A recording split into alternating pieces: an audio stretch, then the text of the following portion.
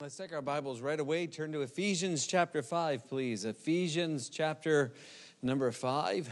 And going to look at a familiar passage tonight and take a look at it maybe in a little bit different light than sometimes it is presented. And Ephesians 5 and verse 18, most of us could quote the verse. Most of us know the verse. Be not drunk with wine wherein is excess, but be filled with the Spirit. And very, very often when we hear that verse and we hear that verse preached on and taught on, more often than not, it is preached on as a standalone verse without a lot of thought or consideration or reference to the context of Ephesians 5, and especially the verses that follow it. And very often we'll use Ephesians 5:18 and we'll speak about the need to be filled with the Spirit for soul winning. And it's true, you do need to be filled with the Spirit for soul winning or for service. And it is true that we need to be filled with the Spirit for service to the Lord. But really, as you look at this and you consider the text and you consider what the Holy Spirit of God had the Apostle Paul to write, the context says that being filled with the Spirit, at least in this particular text, the main focus is how does that affect my relationships? And specifically, how does it affect my relationship with my spouse? How does it affect our relationship with our families? And even our relationships beyond that. And so I want to look at this tonight and see that Ephesians 5 and verse 18 focuses primarily on relationships. And so we're going to look at that text in just a moment. But I heard about a man named Ralph. And Ralph and Janice had been married for 50 years. And that's a pretty big thing. You know, 50 years, it's a good long time. And that's a milestone to be celebrated. And so their pastor decided to take advantage of the longevity of their marriage, and he used them as an illustration in his preaching. And later on, he noticed that Ralph happened to be in the service, and he called him to the platform, and he said to Ralph, he said, "Hey, would you come and tell us, how were you able to stay married for 50 years? How did God work that out?" And Ralph said, "Well, listen, I treated my wife well. I treated her with respect. I spent money on her, but mostly what I did was I took her traveling on occasions." The pastor said, "Well, where did you travel with her?" And he said, "Well, probably one of the biggest things we did was on our 25th anniversary, I took her to Beijing, China." And everybody in the crowd said, "Wow, that's pretty impressive, and that's something else." And the pastor said, "Well, you're a terrific example, Ralph. Tell us, what are you going to do for your wife for your 50th? And he said, "Oh, I'm going back to China to get her."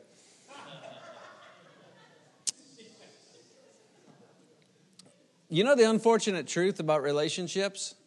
We think if there's longevity in them, they must be successful. That just because a relationship lasts for a certain number of years, they must be successful. And especially we attribute that to marriages, don't we? Somebody's married 50 years. Oh, wow, that's amazing. That must be wonderful. But the truth of the matter is God's plan for marriage and for the family is greater than just till death do us part. And don't get me wrong, clearly that's the plan for marriage. God's plan is one woman, one man for life, and that is his plan. But I would also say this, God's plan for marriage is not to be endured, but to be enjoyed. And he wants us to have fulfilling relationships, and he wants the marriage to be a completing factor in our lives.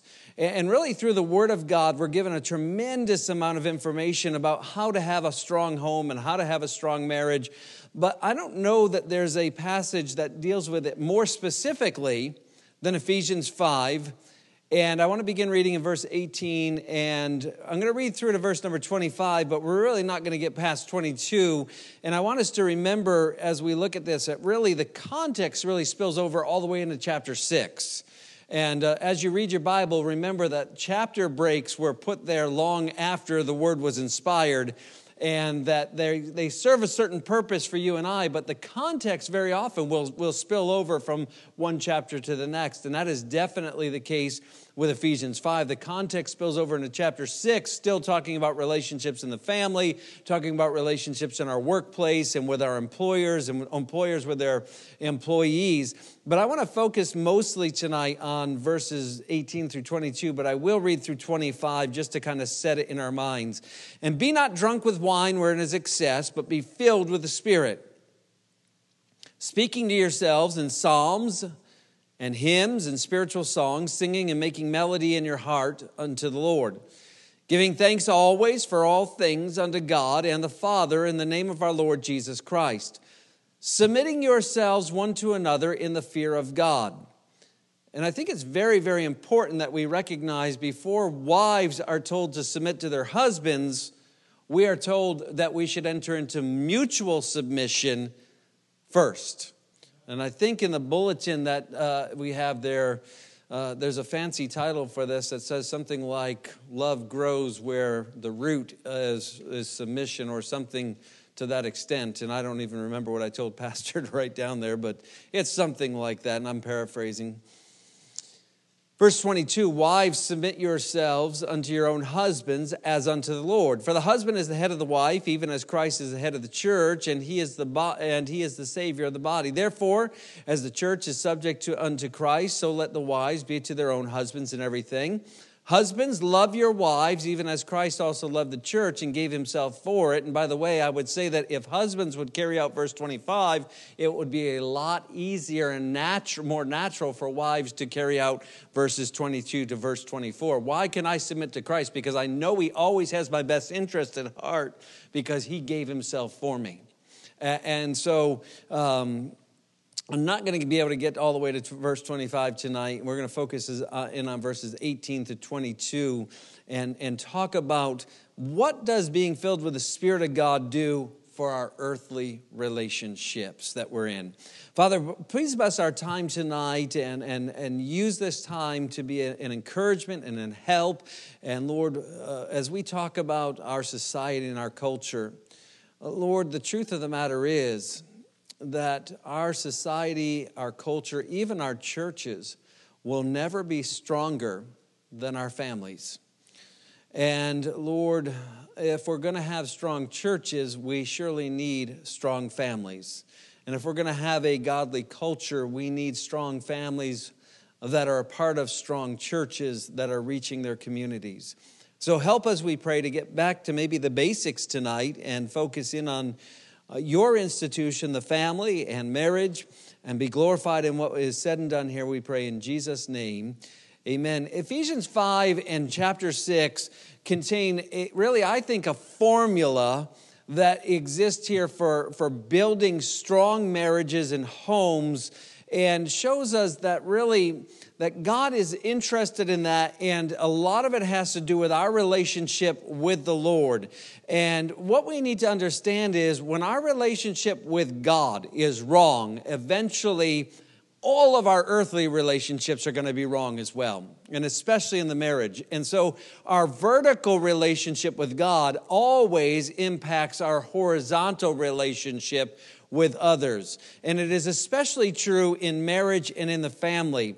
So I just want to notice some things that I see in Ephesians 5 that I think are criteria and help and encouragements on how do we build strong marriages. And by the way, I don't believe you can have a strong family without a strong marriage.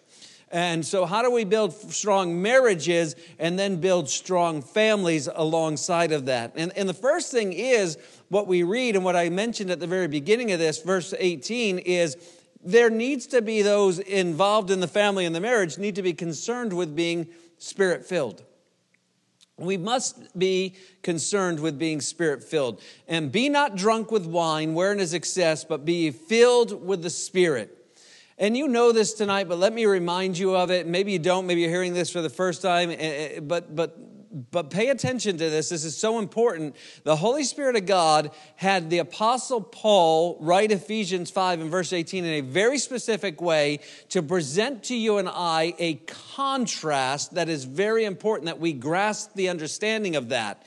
And you know, if you've studied your Bible, that this word filled in verse 18 is a special word. And when the Bible uses this word filled, it holds the idea of being under the control of or being influenced by. Do you know that the Pharisees were sometimes filled with anger against the Lord Jesus Christ, and that controlled the way they acted toward him?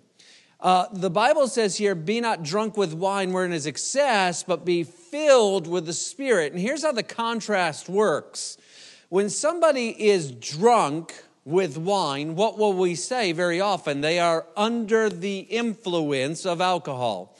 In fact, if somebody goes out and drinks a bunch of alcohol and gets pulled over by a police officer and they don't pass their breathalyzer test or they don't pass their blood test and they're arrested, what are they arrested for? What are they charged with? Driving under the influence. DUI, right? Driving under the influence of an intoxicating substance.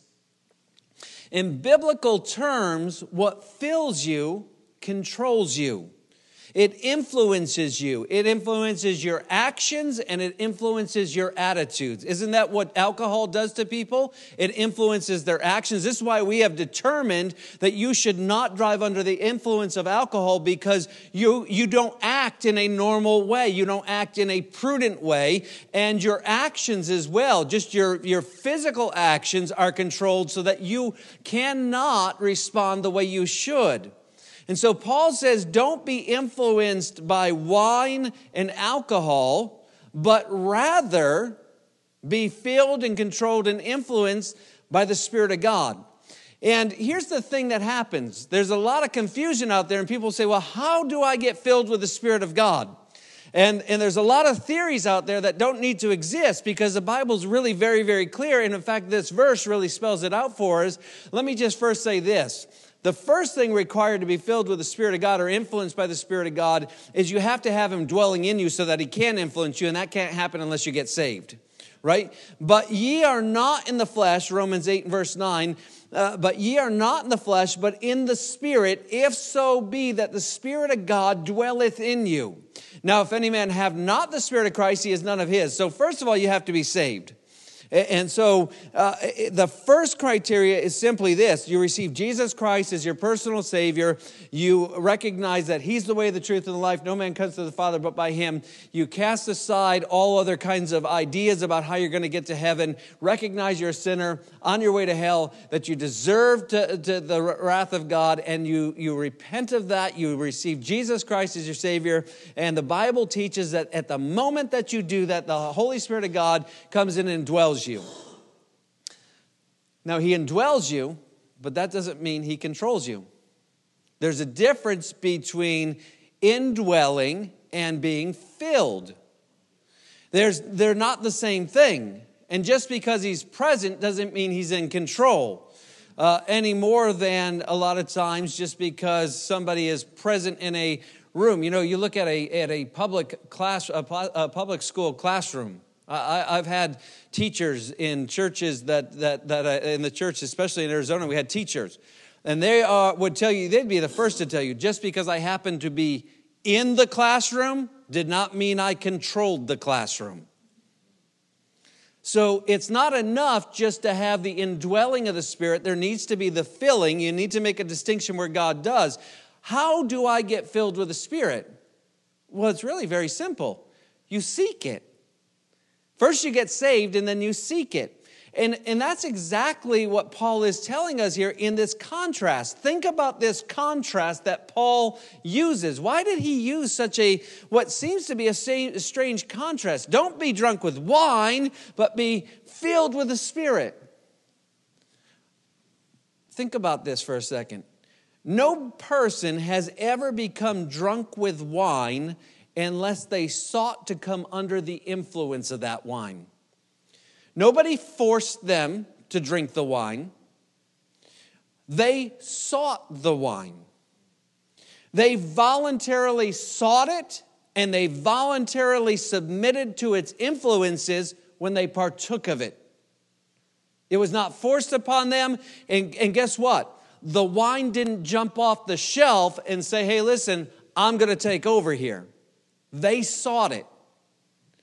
In very much the same way, if we're going to be filled with the Spirit of God, we must seek that and we must submit to His control in our lives voluntarily. For sake of time, let me say it this way. The best way that you can accomplish that is to saturate your heart and mind with the Word of God. And then as you're reading and saturating your heart and mind with the Word of God, earnestly seek for the Holy Spirit of God to lead you by the Word. Is that not what Jesus said He would do in John chapter 4 and verse 26? But the Comforter, which is the Holy Ghost, whom the Father will send in my name, He shall teach you all things and bring all things to your remembrance, whatsoever I said unto you. And this is really the start of having a right relationship, not just with God in our day-to-day walk with Him, but in our earthly relationships as well. And by the way, it's something that you have to seek on a very regular basis. The idea of be filled with the Spirit is being filled, be ye filled. And the truth of the matter is, we all know this, the effects of alcohol eventually wear off, right? Unless somebody keeps going back to get the drink, they eventually are no longer under the influence of alcohol. Unless you and I keep going back to the Holy Spirit of God, our sin nature gets in the way and we are no longer influenced by Him. So we have to continue to do that on a regular basis. And this leads us to this whole passage now moving forward that deals with our earthly relationships. First our marriages, then our homes, our families with our children and parents, and then it moves on to our other relationships, employers and employees, so on and so forth. But let's look and say, okay, in this context right here, I know Acts well. I have studied it out.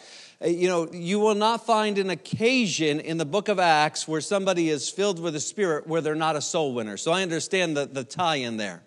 You will not find an occasion in the book of Acts where somebody is filled with the Spirit where they're not only a soul winner, but they're serving. So I understand that. But in this context, in Ephesians 5, where we are specifically commanded to be filled with the Spirit, the context says, here's what's going to happen in your family. Here's what's going to happen in your home. Here's what's going to happen in your marriage. Here's what's going to happen in your workplace. And so let's look at that and say, what are the results of being filled with the Spirit besides soul winning in Christian service? There's some other things for sure.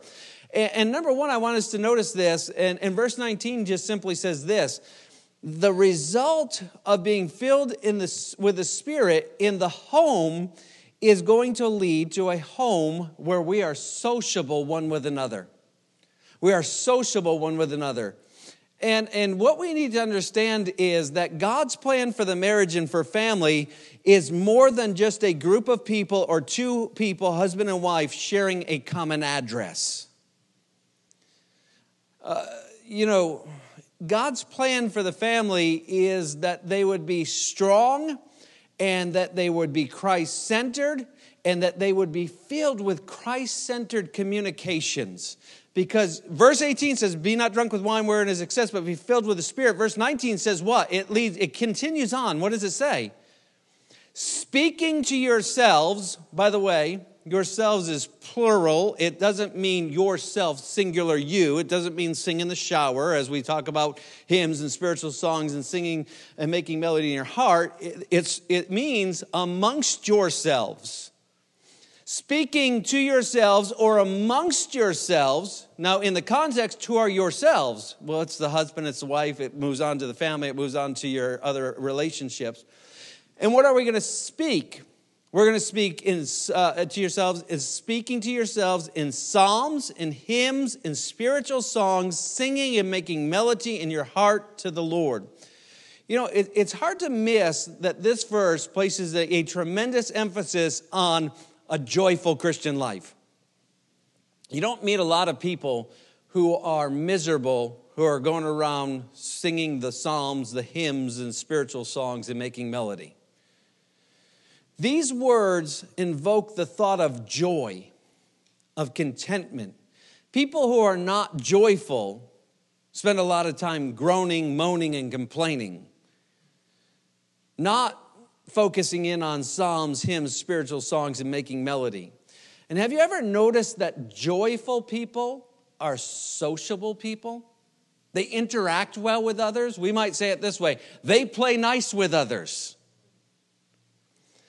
Here's the truth. Attitudes are contagious. As complaining and cranky and criticizing attitudes are contagious, and read your Bible, when Israel complained in the wilderness, that became very contagious amongst them. So too are joyful and jubilant and pleasant attitudes. The difference is the former, the crankiness, the discontentment. It leads to disengagement. It leads to detachment. It leads to disconnection in relationship. Why? Because the truth is, when you're cranky, I don't want to be around you. And when I'm cranky, you don't want to be around me.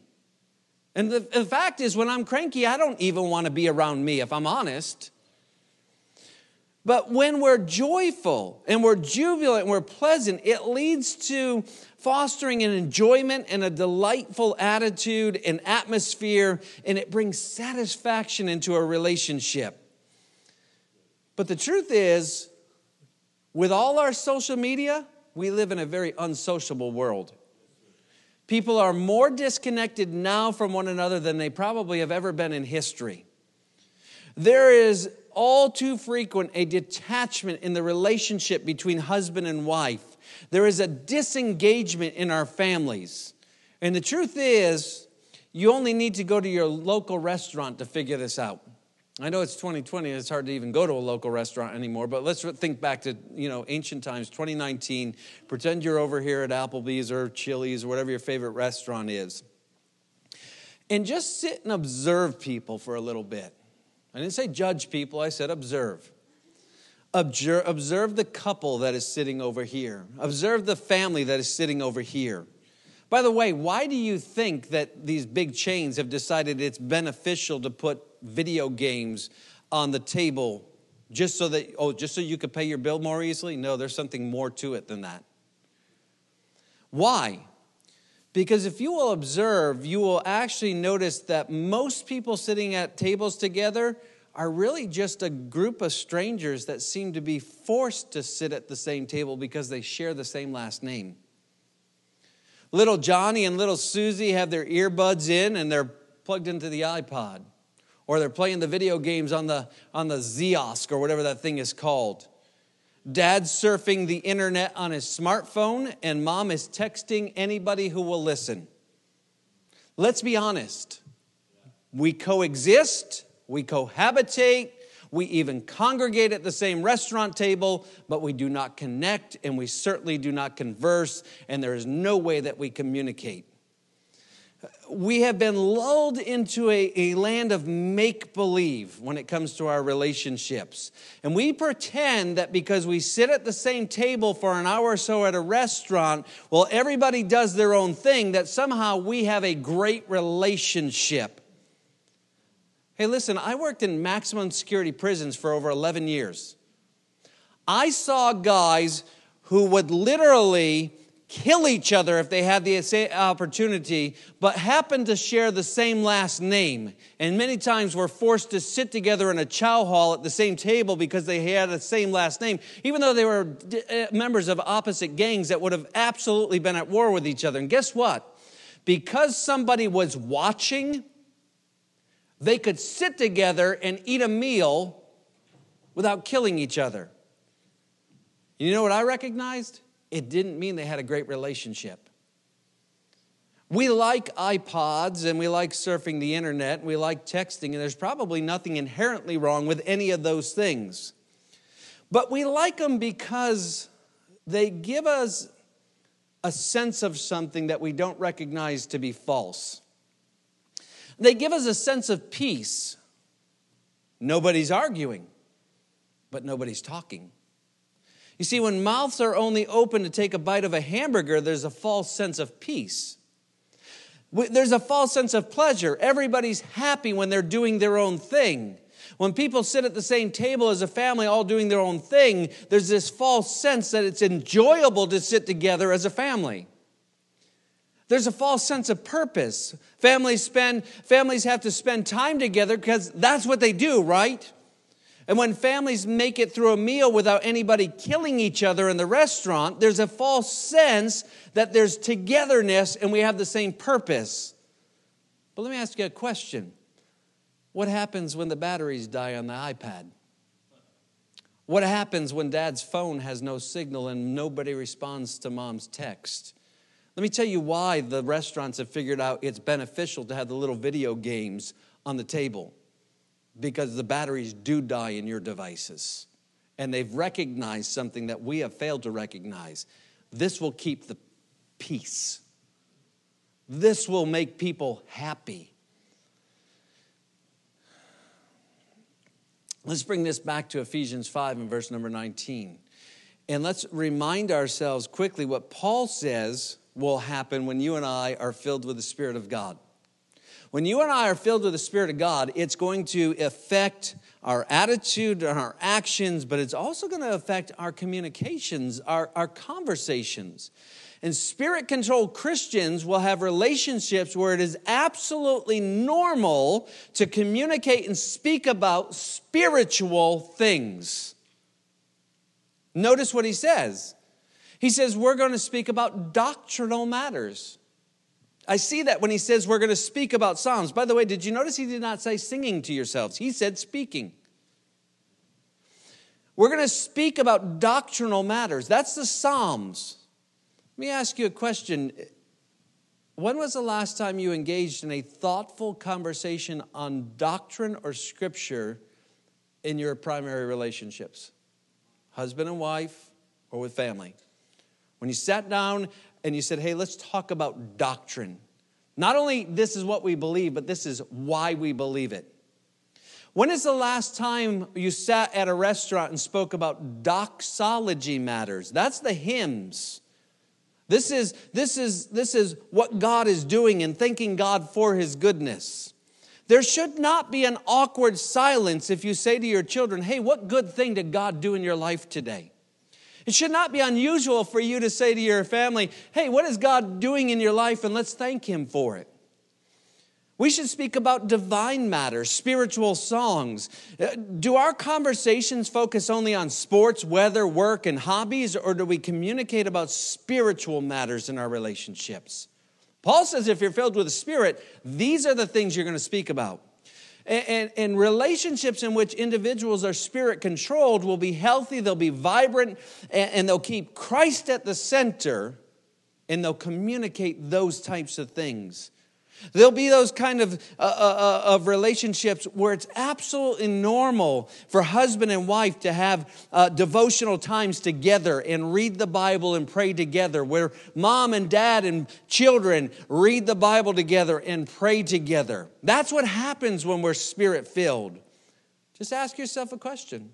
Does that describe my relationships?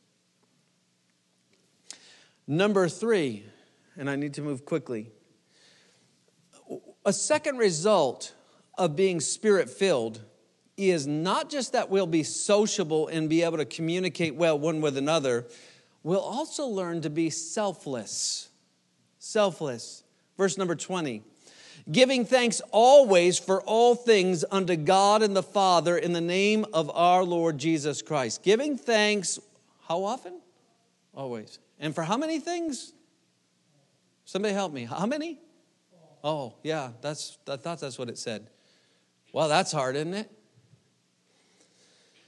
Notice that Spirit-controlled people will be thankful people. Thankful people are people who are content. And this is what makes them selfless. That is, when we are thankful and content, we focus less on self and more on others. When we're discontent, we're focusing on ourselves. It's not that we never think of ourselves when we are thankful and selfless. It's just that the main focus of a thankful person, of a contented person, will naturally be others rather than self. This isn't very deep, but watch. The opposite of being thankful is to be unthankful or thankless. And if thankful people are content people, unthankful people are therefore discontent people. And people who are discontent have a certain selfishness about them. It's really simple. People are discontent. Why? Why are people at the core discontent? Because they think they deserve bigger and better than they're getting. Bottom line, that's why people are discontent. I deserve more. I deserve better. What does that do to our relationships? In the matter of a relationship, when people are unthankful and discontent, more often than not, it's because they are focused on the fault of the other person in the relationship. They are never satisfied in a relationship because they will never find anyone who will conform perfectly to what they believe is absolutely the ideal person that they deserve.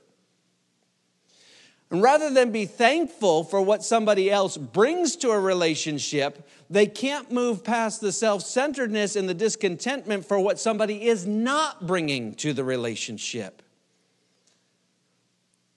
You've heard people like this. I wonder why my husband or my wife can't do more of this or more of that. Why can't they be more like him or like her? Unthankful, discontented people look at other people's relationship from the outside and naively observe them from the outside, and they imagine they've got the perfect marriage. Let me help you with something. No such thing anywhere. Marriage is a lot of work and a lot of hard work. Ask my wife. She's married to me. And as we do that, and we look at other people's relationships with a discontented, selfish heart, and we wonder why they can't be more like, we say things like this. You know, so-and-so's husband does that for her all the time. And the husband says, yeah, well, she doesn't nag her husband. These are the type of statements that reveal not just an unthankful, covetous spirit in physical matters because somebody didn't buy or do what we wanted them to do, but they reveal a more profound unthankfulness and discontentment in a relationship, finding fault in somebody else for not being what we suppose we rightfully deserve they be. It's not even that they're not the person we think they should be. They're not the person I think I deserve. Now, I'm not suggesting we have to be thankful for the lack of what somebody is doing or not living up to their half of a relationship or their half of the bargain. But the truth of the matter is, in relationships today, here's how it goes. In a new relationship, it's about finding the right person.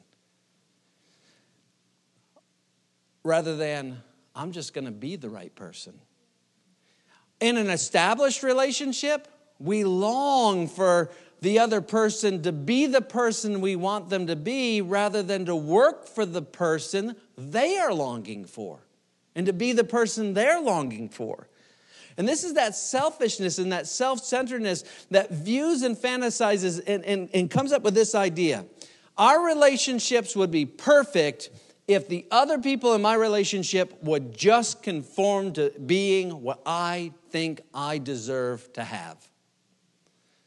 And all along and all the time it ignores that the relationship is not about one person getting what they desire from the other, but growing together and becoming what each other needs and desires in that relationship. Filling in the gaps and working towards being the right person so as to complement and fulfill the relationship. And that's really what is addressed, especially in this text, especially with marriage. And marriage works best when each is concerned with fulfilling the other person's desires. What I'm saying is there's a certain selfishness in any relationship where the focus is all about me getting what I want out of it. This selfishness will do as much harm to a relationship as any real or perceived lacking caused by what you think somebody's not bringing to the relationship. People who are unthankful and discontent and selfish in their relationships, but don't want to be as openly discontent as those we've just mentioned, might make statements like this. Why should I always be the one that's working at this relationship? Why should I always be the one who has to make the first move? Why should I give of myself if they don't? Why should I be the husband that gives himself like Christ gave the church if my wife won't submit to me? Why should I submit to my husband if he won't give himself like Christ gave himself for the church? Can I help you with something? Usually, when one person is thinking that way in a relationship, it's mutual. And the other party is thinking the same thing. And relationships revolve in eternal circles of discontentment because nobody is willing to step out and break the chain. Heard about a lady who was hurt by her husband and wanted to divorce him. And yet she wanted to hurt him as much as he had hurt her. He had not been an ideal husband, and she decided, I'm going to hurt him terribly, and then I'm going to get rid of him. She was given some advice by a marriage counselor. The marriage counselor said, listen, if you want to hurt your husband before you divorce him, here's what you do. Spend the next 6 months loving him, serving him, submitting to him. Act like you love him for 6 months. Carry out all your responsibilities as a wife and be the person that you know he wants you to be. And then at the end of 6 months, serve him with papers, you'll crush him. She said, oh, that sounds like a good plan. And so for 6 months, she did just that. She went back to her marriage counselor. He said, 6 months up, you ready to divorce him? And she said, oh no, I've learned that I love him. You see, there has to be a selflessness in our relationships, and it comes when we're Spirit-filled. One last thing, I'm done. In a relationship where people are concerned, first of all, with being Spirit-filled and having a right relationship with God, we will learn to submit one to another. And yes, one to another. Some husband says, you mean I've got to submit to my wife? Well, that's what the Bible says. I didn't dream that up. That is exactly what verse 21 says. Before the wife is told to submit to the husband, we are told to submit one to another in the fear of God. You want to know what the problem with this whole submission word is and why we have such a hard time with it? Because we don't understand what submission is in a biblical context. It's important to understand that biblical submission has nothing to do with the order of authority, but everything to do with the operation of authority. And I think perhaps the greatest illustration of this is Jesus Christ himself. You remember at the Last Supper, Jesus Christ submitted himself by washing the feet of the disciples. Jesus never gave up his authority as master and Lord when he washed the feet of others, did he? But he literally submitted himself. He displayed how biblical authority is supposed to operate, and it's supposed to operate with a servant spirit.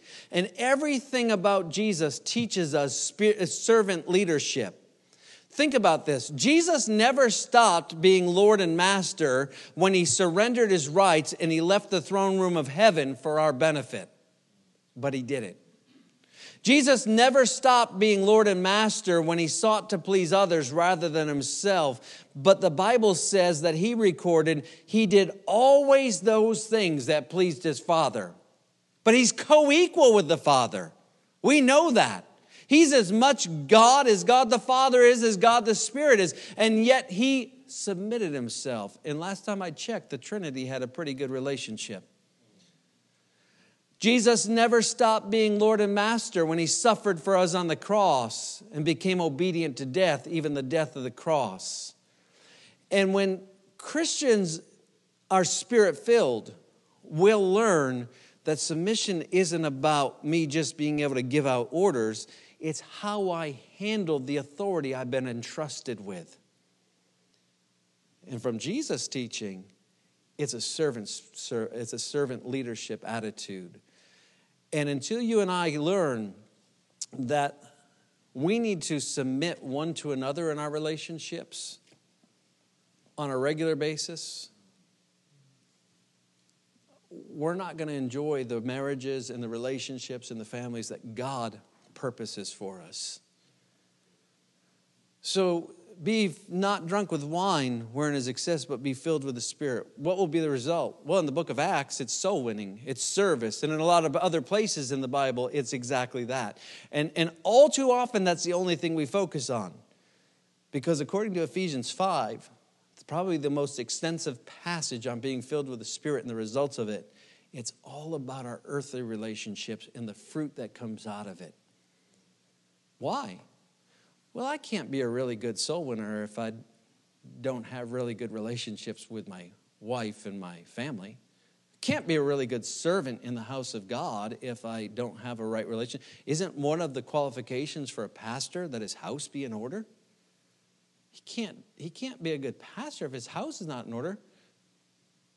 This is why the focus is on our relationships here, because God instituted the family first. And then the church. And if you and I want to see our country and our culture turned around, it's going to start with strong families that are going to produce strong churches that are going to impact the culture and the society. And you try to reverse that order or mix it up in any other way, and it will never work. God says, "Be not drunk with wine wherein is excess, but be filled with the Spirit."